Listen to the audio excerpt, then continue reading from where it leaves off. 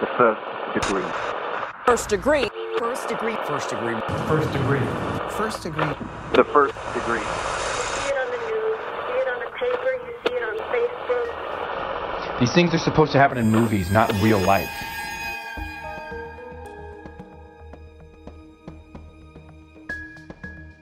We have mutual friends who told me that they were sort of boxed in and that they were pressured. And when I saw Netflix's notes to the filmmakers, I understood what they meant by that. They were being pushed by Netflix a certain direction to make law enforcement look worse.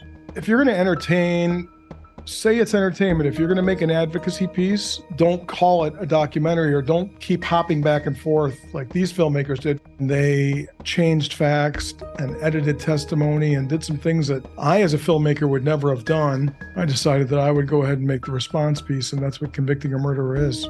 My goal was that this creates enough of a groundswell that filmmakers get together and create a voluntary code of ethical standards that we can adopt so that the public is ensured that we're not bending facts in our storytelling for the sake of a good plot. Welcome to The First Degree, the true crime podcast that you might end up on. My name is Jack Vanek. I'm sitting here with Alexis Linkletter. What's up, Lex? Hey. Hey. It's early. We have our morning voices still, I feel like. But that's like, they're a little raspy and sexier than usual. Honestly, I mean, it'll have the enthusiasm of just the freshness of the day. So we'll overcompensate that way. Absolutely. Before we start, I wanted to remind everybody, if you're listening out there and you have a story to tell, if you have a first degree, please email us, hello@thefirstdegreepodcast.com. I don't think that I have promoted that aspect. You know, it is the whole crux of our podcast is based on these stories. So if you are listening and you have a story, we'd love to hear it. Yeah. And if you've emailed us a long time ago, like 3 years ago, hypothetically, try again. Your email may have gone to spam. I'm the only one who goes through them and I get overwhelmed sometimes. So please try again. We want your stories. Absolutely. And then if you want any more first degree content, of course, join our Patreon because we have now, I think, 2 years of backlogged content. You'll never run out of things to listen to. Nope. And it's good stuff. It is some good stuff. All right. Well, I think that's enough of that. So let's turn down the lights. And turn up your anxiety. Because this could be you.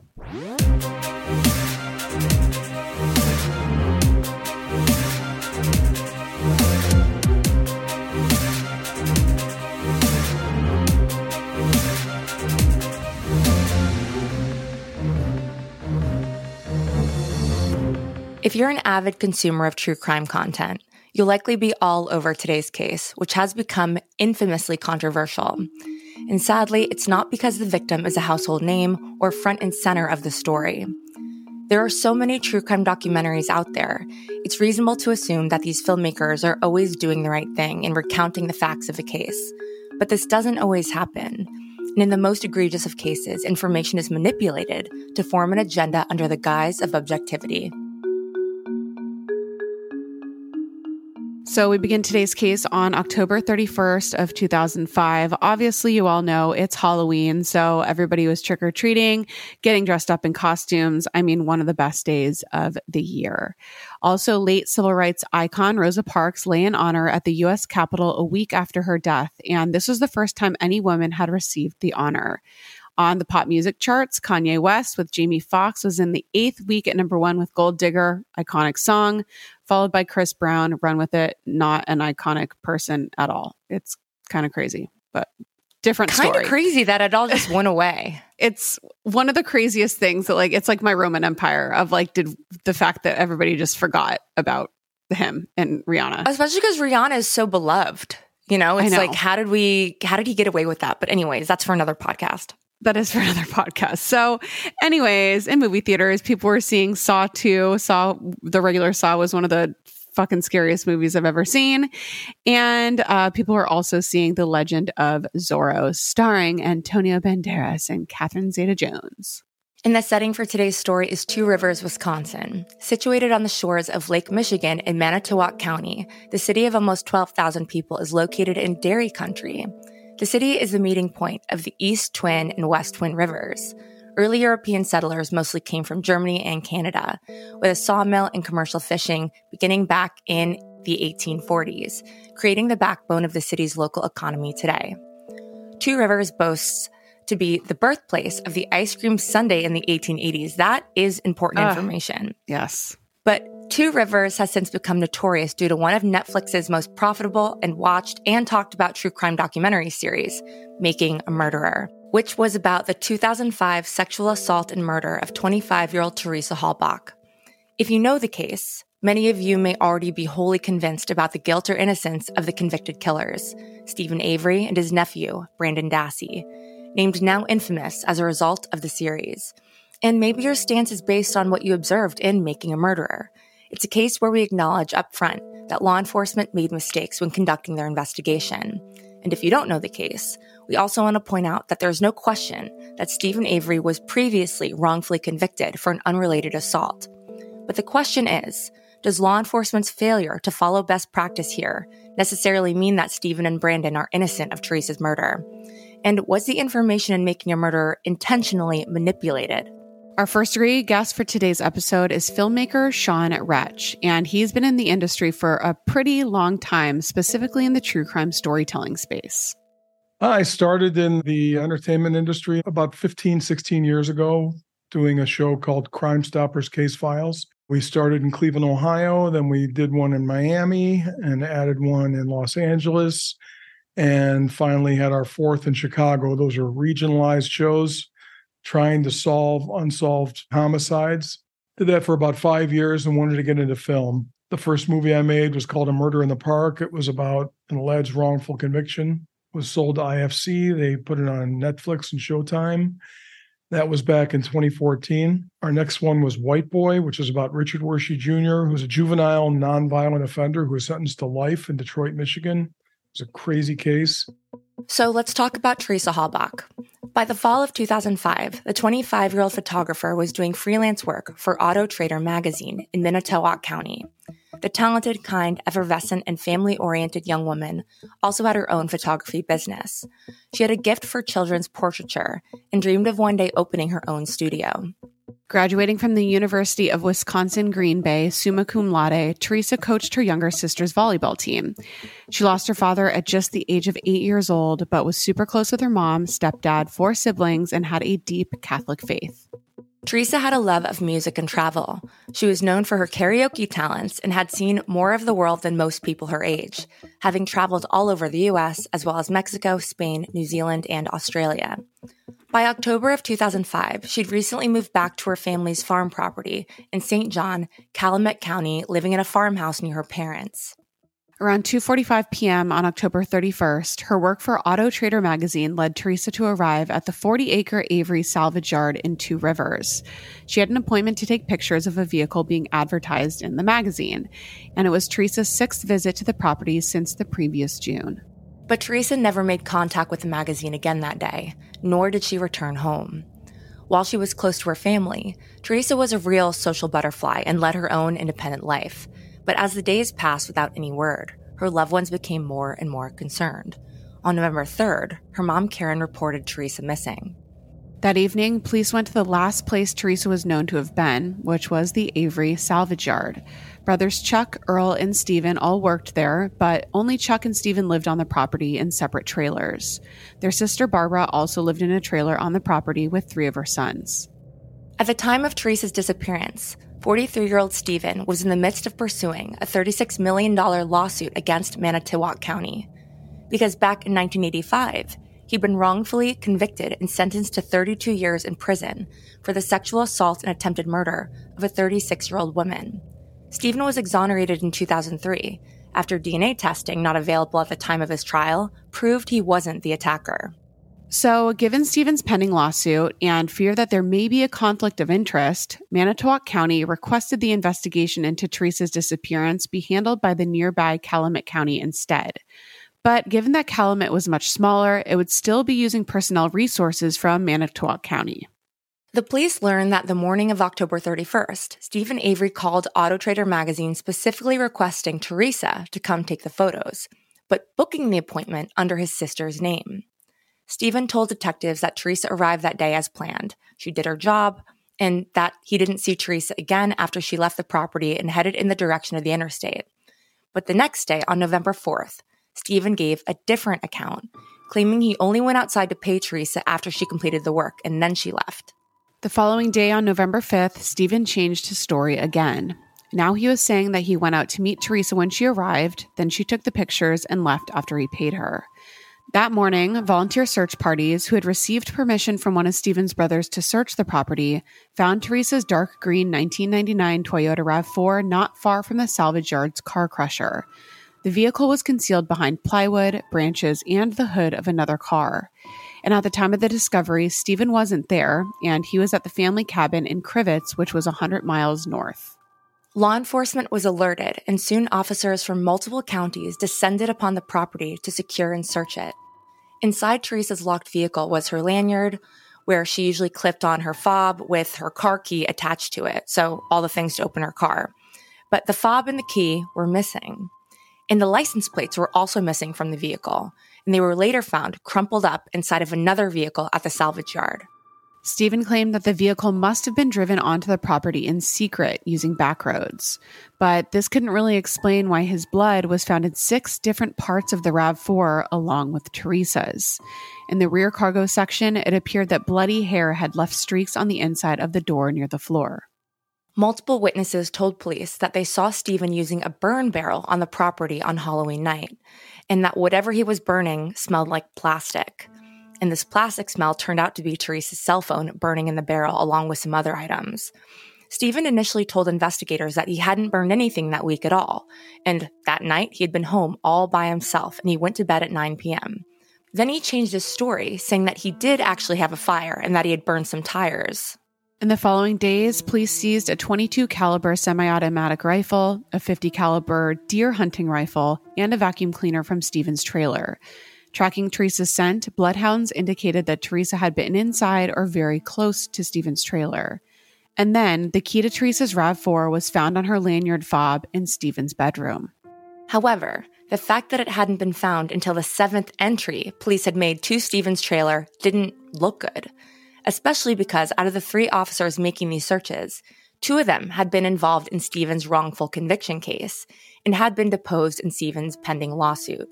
On the same day, investigators discovered the charred remnants of Teresa's cell phone inside that burn barrel. And behind Stephen's garage was also a burn pit, which was a 30 by 30 foot mound of dirt with an indentation at one end. In there, investigators found rivets from a Daisy Fuentes brand pair of jeans, tools, including a hammer, shovel, rake, and screwdriver, and burnt fragments of bone and teeth, which Stephen claimed were from sheep. On November 9th, Stephen was arrested on charges of being a felon in possession of a firearm. Then 6 days later, he was charged with first-degree murder, sexual assault, and mutilating a corpse.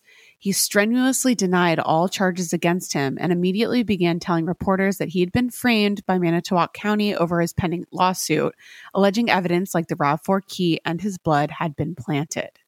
The following month, a pair of Columbia University filmmakers took an interest in the case after reading an article about it. They ultimately moved out to Wisconsin from New York for the purpose of making a documentary. Their names were Laura Riccardi and Maura Demos. They spent years, almost a decade, working on this, upended themselves from Manhattan to the middle of Wisconsin. They had a lot invested in it. In January of 2006, the remains found in the burn pit and the barrel, including the teeth fragments, were confirmed to be those of Teresa. By this time, the only DNA found on the car key from blood and sweat was confirmed as Stephen's. Then, almost 2 months later in late February, police re-interviewed Stephen's 16-year-old nephew, Brandon Dassey. The high school sophomore was quiet, shy, and introverted, and lived on the property with his mother, Barbara. One of 5 siblings, he also had a learning disability, below average IQ, and was known to be compliant and suggestible when it came to authority figures, and he had no criminal record. Brendan had only come to be on investigators' radar after an interview with one of Stephen's teen nieces. She told investigators that on Halloween night, she saw Brendan burning things with Stephen, and that Brendan had been behaving strangely lately. That strange behavior was described as bouts of crying, staring into space, and abrupt weight loss. Brendan had also previously asked police, and this was way before Stephen was charged, if they thought that Stephen had raped Teresa, which was the first time that sexual assault had been mentioned at all in the case. While some of the details varied in subsequent statements, in February, Brendan told the police that on October 31st, He got off the school bus around 3:45 p.m., and then he walked home to his mom's trailer, and then he played PlayStation for 2 hours. After eating dinner, Brendan got a phone call from Stephen, asking Brendan to come over for a bonfire. Brendan told the police that he helped Stephen gather material from around the property, which they threw in a fire Stephen had started in the burn pit. Brendan stated that he went home at around 10 p.m. after getting a phone call from his mom. It was only now that Stephen admitted to Brendan coming over to build the bonfire, but he denied anything else occurring regarding Teresa. Investigators then learned that Brendan had helped Stephen clean the floor of the garage the night of Halloween. According to the Post-Crescent, Brendan then told detectives that when delivering a letter to Stephen's trailer Halloween afternoon, he heard a woman screaming. Later at the burn pit, he saw parts of what appeared to be a human body, obscured underneath tree branches, but he denied having anything to do with Teresa's death or disposal of her remains.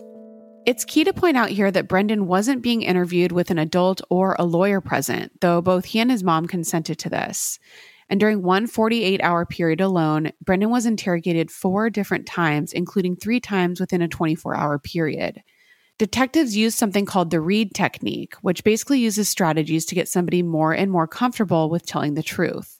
And this is widely used by law enforcement, but it has been criticized for producing false confessions if it was used inappropriately. Obviously, this decision was questionable, given Brendan's disability and his vulnerability as a minor. This left detectives open to allegations by the defense that Brendan had been coerced into confessing, though the officers stood by their decision to proceed in their assessment that he was providing a genuine confession. When police next interviewed Brendan on March 1st, again alone, he dropped a big bombshell. According to the Milwaukee Magazine, he now said that on Halloween afternoon, as he rode his bicycle to his uncle's trailer, he looked inside a burn barrel which contained a digital camera and a cell phone. He also saw a RAV4 parked near Stephen's garage. Brendan stated that when Stephen opened the trailer door after Brendan knocked, he looked sweaty and that he was only partially dressed. Taking Brendan into the kitchen, Stephen told his nephew he'd been having sex with a woman, proceeding to take Brendan into the bedroom where Teresa lay shackled to the bed, unclothed. Brendan told law enforcement that Stephen instructed him to rape Teresa while Stephen watched, which Brendan did because he said he wanted to know what sex felt like. When Brendan was done, Stephen told him he did a good job. Brendan got dressed and followed Stephen into the living room where they watched TV with Teresa still on the bed. Stephen told Brendan that he was going to kill Teresa and after 10 minutes took a knife from the kitchen. Brendan stated the pair returned to the bedroom where Stephen stabbed Teresa. He handed the knife to Brendan, instructing him to participate, which he did. Teresa was still alive, so Stephen choked her. And at this point, Brendan believed that Teresa was dead. Stephen and Brendan then carried Teresa's body out of the trailer to the garage where Stephen had parked Teresa's vehicle, placing her body in the RAV4's cargo area. Brendan stated that Stephen planned on driving Teresa's body to the salvage yard's pond to throw her body in the water. But upon realizing the water level was so low, Stephen changed his mind. Laying Teresa's body on the floor of the garage, Stephen fetched a .22 rifle from above his bed. When he returned, he fired 10 bullets into Teresa's body. Stephen then decided to burn Teresa's body in the burn pit, so he and Brendan ran around the property gathering old tires and a wooden cabinet as combustive material. He then drove Teresa's vehicle to where it was found and concealed it with plywood and branches, before walking back to the trailer and placing the car key in a drawer. He removed the license plates, crumpled them up, and put them in another vehicle on the property. Brendan helped Stephen clean the blood off the garage floor using gasoline, paint thinner, and bleach, before carrying Teresa to the end of the burn pit where a fire was lit. Stephen and Brendan threw tires and branches on top of Teresa, as well as the bedsheets and Teresa's bloody clothing. Afterwards, the pair watched some TV in the living room before further cleaning the trailer to get rid of evidence. Brendan said that he went home at around 9:30 p.m., leaving Stephen supervising the fire at the burn pit. Stephen's other nephew, Blaine, claimed to see Stephen by the burn pit at this time as well. Stephen later told him that he used buckets to remove some of Teresa's remains from the burn pit to the barrel, also scattering them around gravel quarry outside of the Avery property.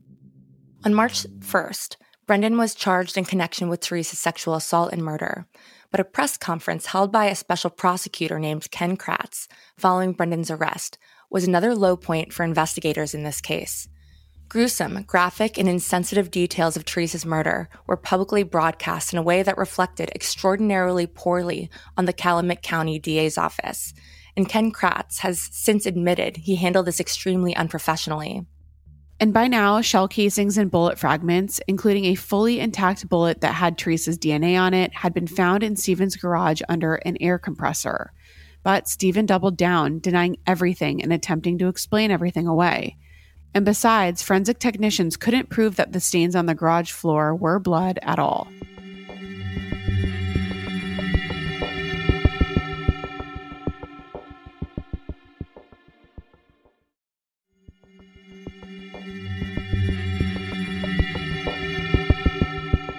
By late January of 2007, Stephen's sexual assault and kidnapping charges were dismissed, given key prosecution witness, Brendan, now refused to testify against his uncle because he'd recanted his confession.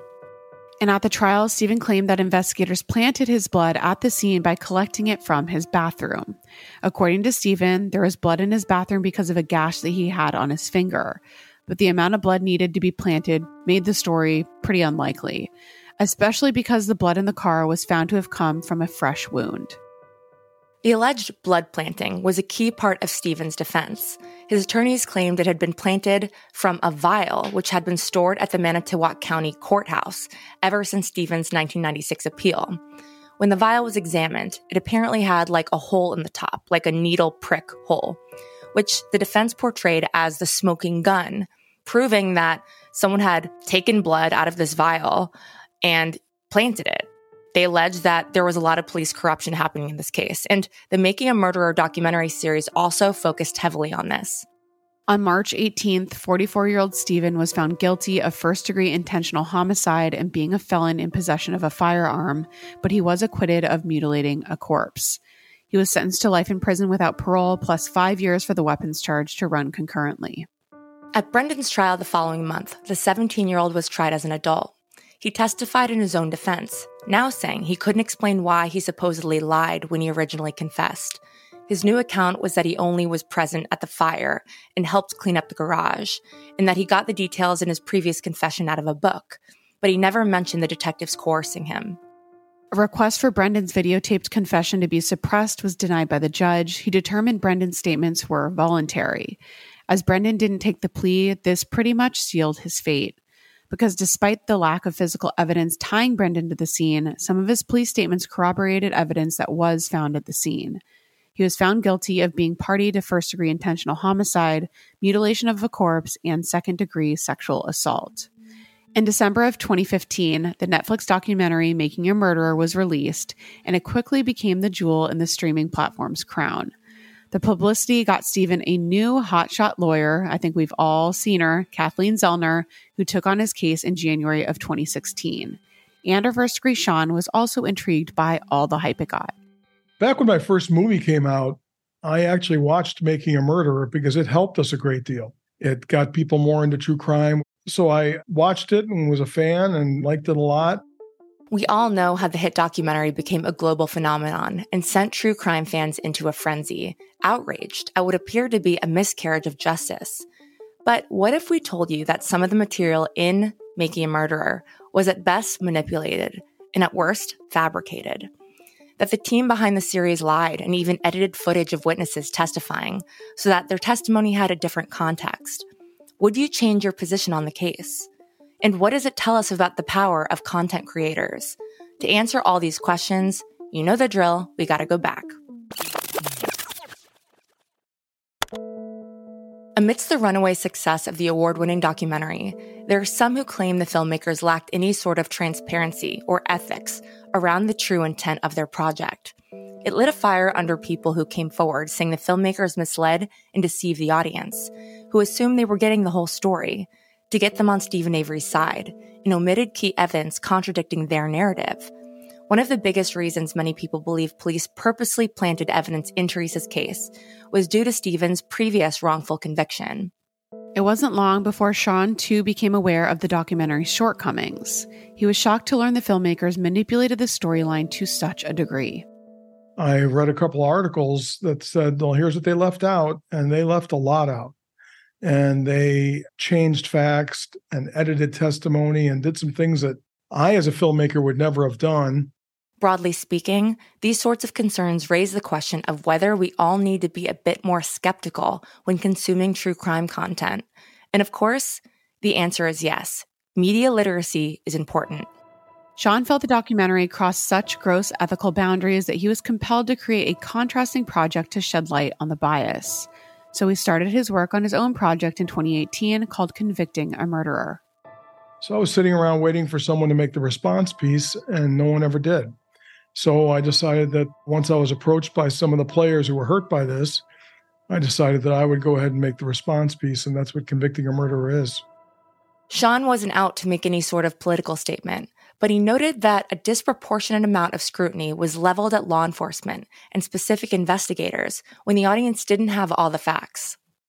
What people don't understand is that Calumet County had a very small sheriff's department.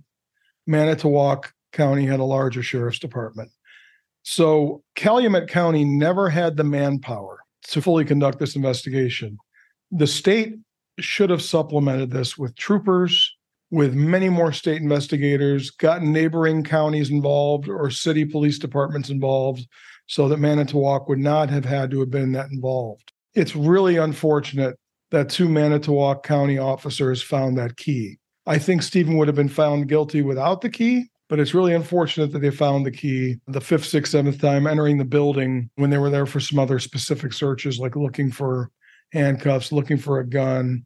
That time they happened to have been cataloging his porn. That was a mistake. They admit it was a mistake and that it was a bad look. Another mistake was how certain evidence was handled. Another mistake was not photographing before they started their excavation. Ken Kratz, the special prosecutor, admits that his press conference was a mistake, that it could have tainted the jury pool. But then he notes that they didn't ask for a change of venue.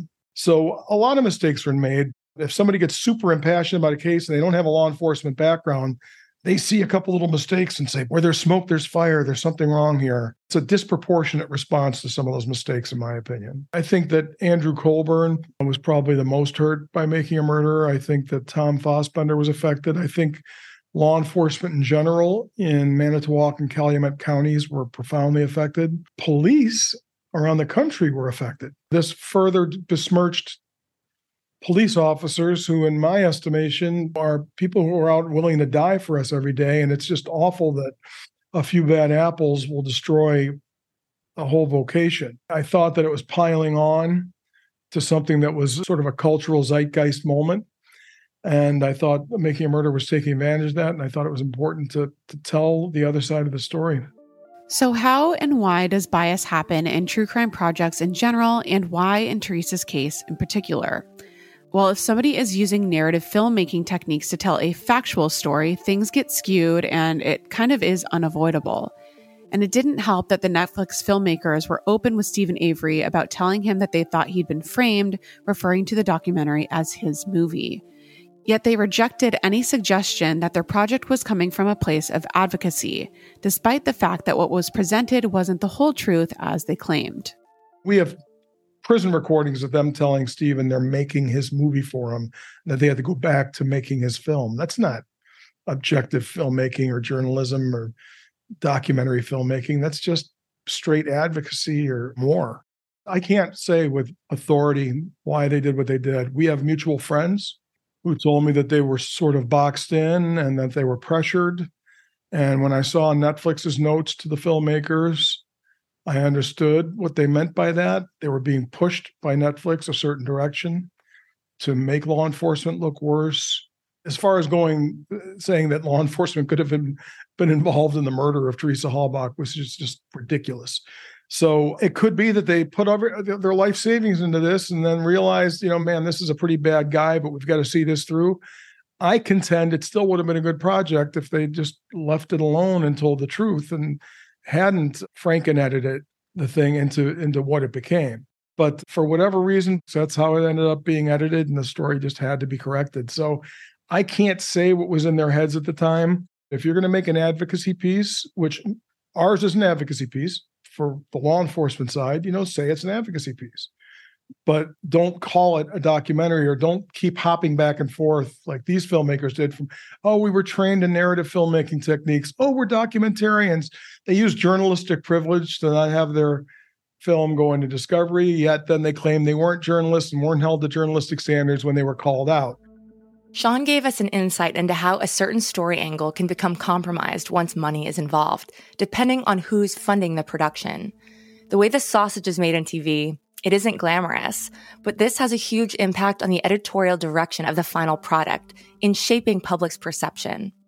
It's the reason we don't do co-productions. We make everything on spec. We pay for it ourselves. We have investors, we pay for it. We create a good, solid finished product. We auction it off. And then all the people who backed us make their money back. That's how we do it. If you co-produce with a network, not only are you very limited in how much you can earn, but you have to take their notes. Even from the Daily Wire, I could say no to a note if I wanted to. I had final cut throughout the whole thing. There's an independence that comes in working on spec. If you do a co-production, the production company is your master. And God forbid the person who loved your project and came in gets fired, and they put someone else in it who says, make them the bad guy. Maybe she did it. I enjoy and encourage any filmmakers to, I know it's tough to raise the money sometimes, but try and have the freedom of operating independently and then just sell it at the end when you don't have to take their notes. Of course, you're probably wondering what the major discrepancies were in Making a Murderer. And there's honestly such a huge list, but for a start, early on, police were also investigating other individuals who had appointments with Teresa that day. They weren't only investigating Stephen. However, Making a Murderer edited police phone calls, not only making it sound like Stephen was their only suspect, but that he was in custody earlier than he actually was. Sean's project also sets the record straight about exactly who Stephen was suing in his civil suit. It wasn't the officers who found the RAV4's key in his trailer. It was Manitowoc County, the former sheriff, Thomas Kukarek, and former DA Dennis Vogel. And no one was personally at risk of losing any money, so there was minimal motive to frame Stephen in the first place. The lawsuit, which Stephen settled for $400,000 in February of 2006, before Brendan's confession, was paid from insurance because there is no proof that back in 1985, police intentionally framed Stephen.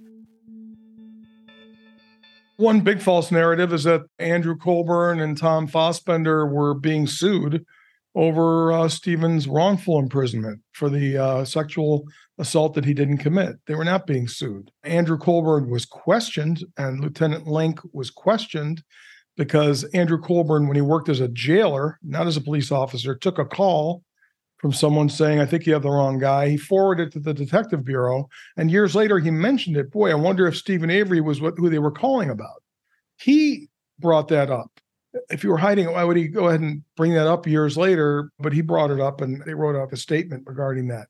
That's a big mischaracterization. When I watched it, I thought they were being sued. I was like, oh my God, the defendants are in there planning evidence to save their own rear ends.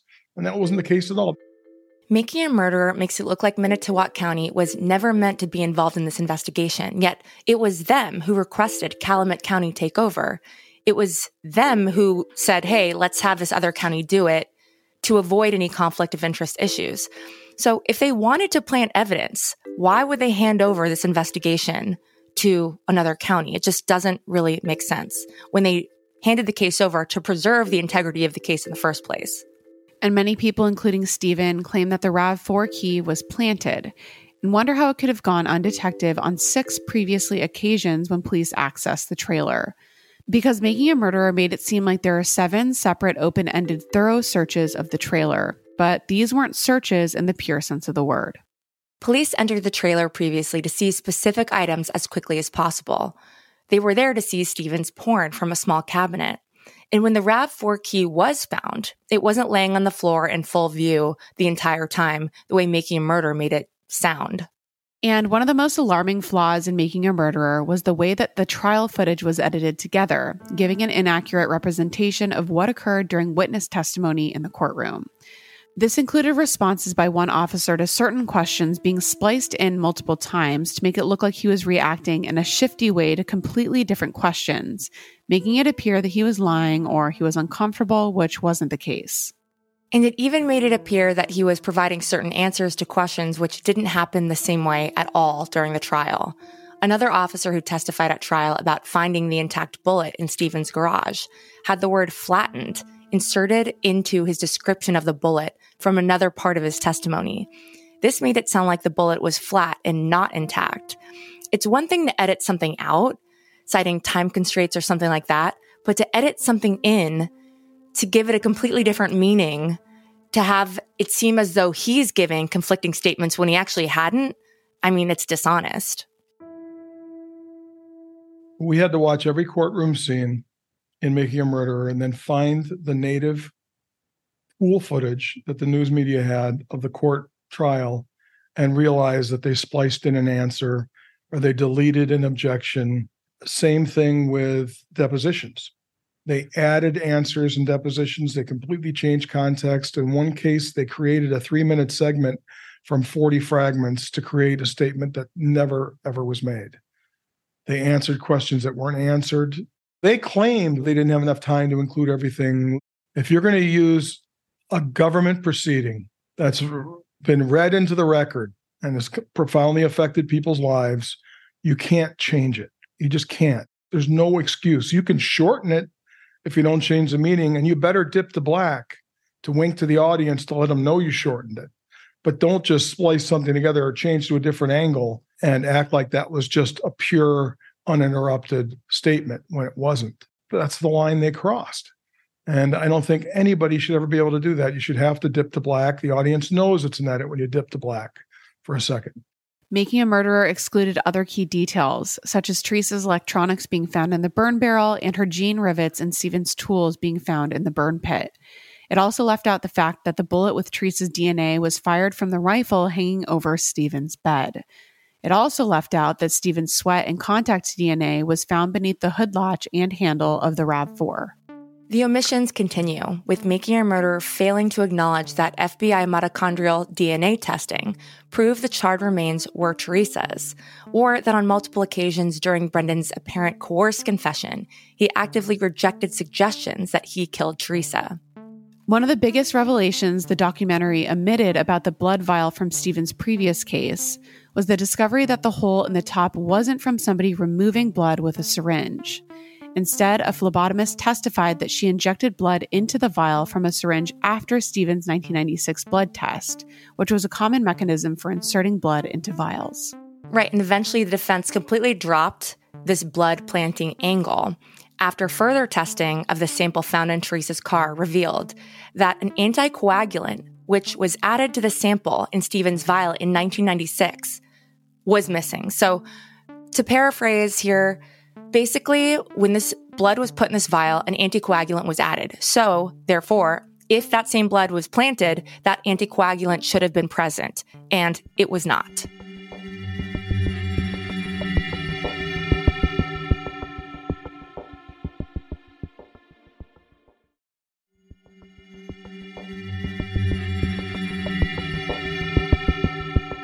In Making a Murderer's push to present Stephen Avery as an innocent party who had been framed by the police, it also left out key disturbing details about his past.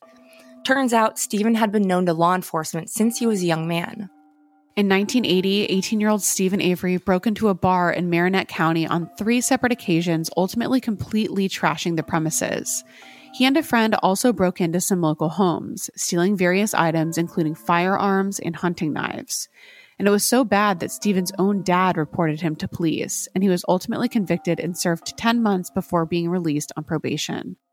Something else Making a Murderer glossed over was Stephen's history of animal cruelty.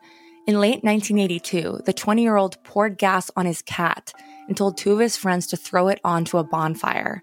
When the cat tried to escape from the fire, Stephen doused it again and threw it back in. Stephen got 9 months in jail over this incident of animal cruelty. But in a separate incident, he punished his dog for running away by driving along, dragging the animal from the car on a chain. And that's not all. We just found a police report after we released it that he chained his infant child to a car. Didn't drive it, but he chained him to a car so he wouldn't run away. It didn't matter whether it was animals or people. Stephen was violent. He threatened and harassed people, including his own family, if they pissed him off. He thought he was invincible. To minimize all the evil things he did leading up to that would have given people a little bit of background to know that maybe someone like that is someone who can't control their impulses, is capable of a crime like this, especially when they felt like they had superpowers because they were wrongfully convicted and they thought they can get away with anything. And that's what his own family, his own brother told me that. He thought he can get away with anything. Stephen was physically violent with his wife, Lori, who he married in 1982. But at the same time, he was stalking a former girlfriend and was violent with his sister, Barbara. In early 1985, a 22-year-old Stephen ran his cousin Sandra's car off the road, claiming that she was spreading rumors about him exposing himself on his front lawn. And let me tell you, he probably did that. So, yeah, those weren't rumors, I'm guessing. Stephen threatened Sandra with a gun, but thankfully she and her baby daughter got away. In return, Stephen got 6 years in prison for possessing a firearm and endangering safety, which ran concurrently with his longer sentence for the later sexual assault and attempted murder, for which he was wrongfully convicted. Stephen's disturbing behavior continued in prison. He coerced his young teenage brother Earl into having sex with Lori while Stephen listened on the phone. After Lori left Stephen in 1987, he wrote to their kids saying he was going to kill Lori when he got out of prison. When Stephen was released, he allegedly engaged in inappropriate touching with his minor nieces and nephews, including Brendan. He allegedly sexually assaulted his 17-year-old niece around 2004, which was being investigated at the time Teresa disappeared. He'd also threatened his new girlfriend, Jody, that if she ever left him, he'd kill her and her family. So with all of this additional context, let's get back to Teresa. Before she disappeared, she'd been out to the salvage yard on 5 previous occasions since that June. She had enough interactions with Stephen to know that he creeped her out big time, and on one occasion, he answered the door just wearing a towel. Teresa told people she was uncomfortable around Stephen, and it appears he knew this because he'd previously booked an appointment on September 19th under his brother-in-law's name. On the day that Teresa disappeared, which is another thing you don't see in Making a Murderer, she left a voicemail with the contact number on the booking asking for the specific property address at the salvage yard. And remember, she thought she was meeting somebody who wasn't Stephen, given the name of the booking was his sister. And that same day, Stephen called Teresa's cell phone 3 different times, but he used the star 67 feature to block his number, proving that he knew she wouldn't attend if she knew that it was him. Sean reached out to Teresa's family as part of his project. They chose not to participate, but they were happy for Sean to move forward. Given the intense speculation and scorn they've also endured as a result of Making a Murderer and the disgusting way the public came for the grieving family. They were openly attacked and accused on social media, so it's no surprise that they want to maintain their privacy. We kind of, through a third party, got a partial blessing to move forward with this. We asked them to be interviewed and they declined. They knew the record had to be set straight for the sake of law enforcement. The record had to be set straight for the sake of their family. People accused the family of being involved. We had a Q&A section on our website for a while. Someone sent me a question and said, this question is for Teresa.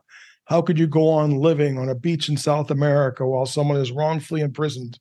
These are the kind of things that people believe. I think they were re-victimized. They went through hell when Making a Murderer came out. And as I've said multiple times, we probably ripped the scar off a little too. But hopefully this is the final healing for them. I hope they think we did the family and Teresa herself justice. People lost sight of the real victim here, and her family were victims as well. Sean's ultimate hope for convicting a murderer is that people become more mindful about how they consume true crime content. Sean hopes that one day there's some code of ethics for documentarians and filmmakers to follow. But this is difficult, given documentary is perceived as an art form. And unlike law enforcement, lawyers, and news reporters, there's no specific code of ethics for filmmakers. Do we become part of investigations? Do we affect cases? Yes. I'm pretty sure I'm the only filmmaker to have walked 3 people out of prison. I know that as a television director and producer, we've put 13 people away through tips. We've helped law enforcement arrest over 50 would-be child rapists over the past year. So yeah, we are part of it. But with that comes an immense responsibility. And the problem is, law enforcement has a code of ethics.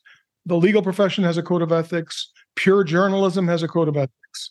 Filmmakers don't really have a code of ethics. I couldn't abide by the Society of Professional Journalists standards because I believe in paying subjects because we're making money off of them, and they don't allow that. It can't be the same standards as journalists, but it has to be sort of a hybrid. You have to make sure you're telling the truth. You have to acknowledge if you're paying someone, you have to acknowledge who's paying for the movie.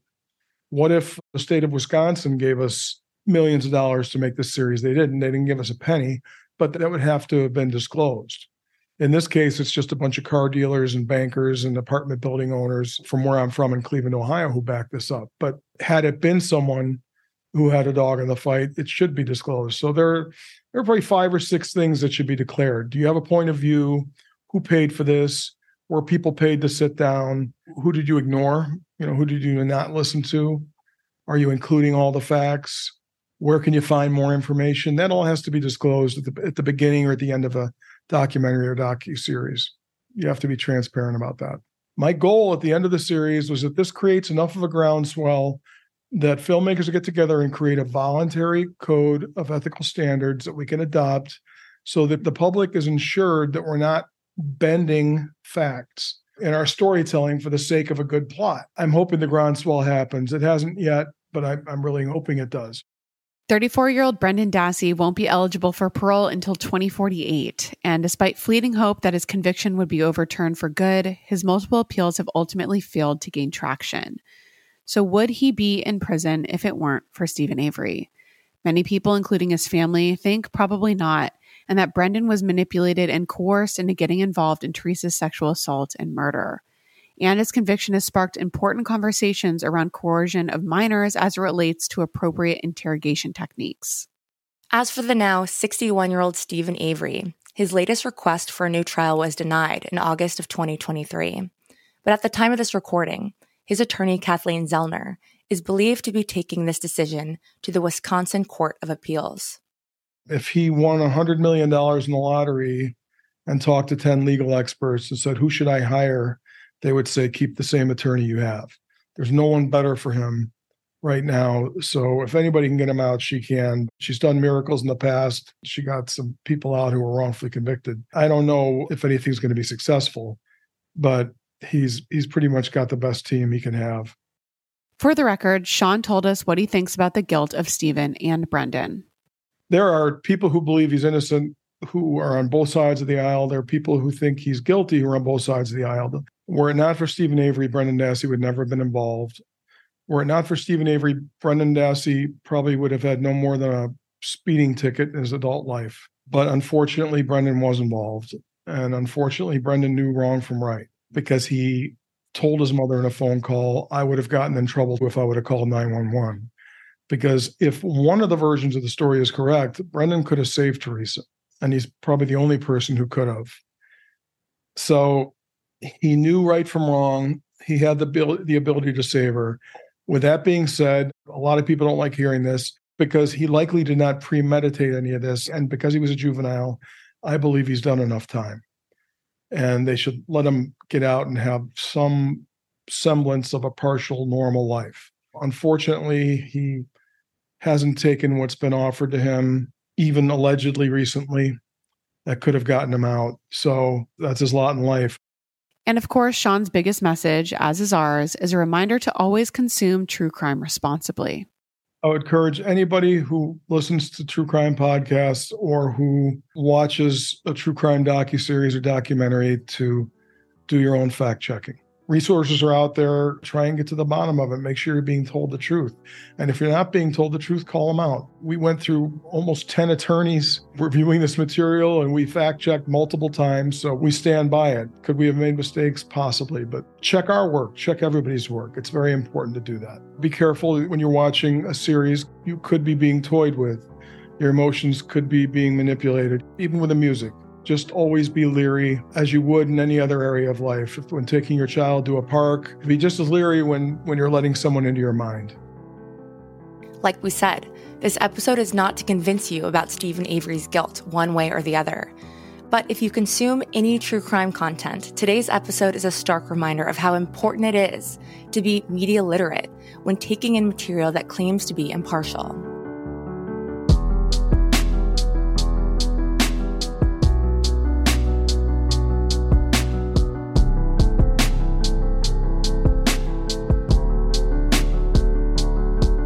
A huge thank you to Sean, and a reminder to go check out his new documentary, Convicting a Murderer.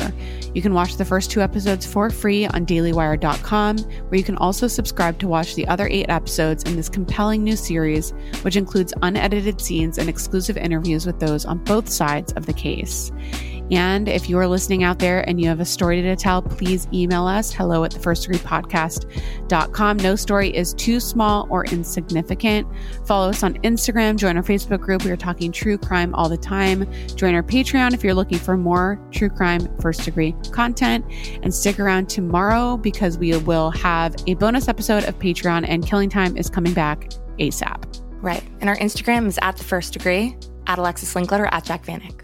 And remember, only you can prevent serial killers. And keep your friends close. But not that close. Shout out to Jared Monaco for scoring original music for The First Degree, producing by Caitlin Cleland, writing and research by Gemma Harris. Sources for this episode are court documents, the Post-Crescent, Milwaukee Magazine, WBAY News, The New York Times, People Magazine, The New Yorker, The Guardian, The New York Post, Newsweek, Deadline.com, The Oxygen Network, Rolling Stone, The Washington Post, Inside Edition, and Fox 11 News. And remember, as always, our first degree guest is always our largest source.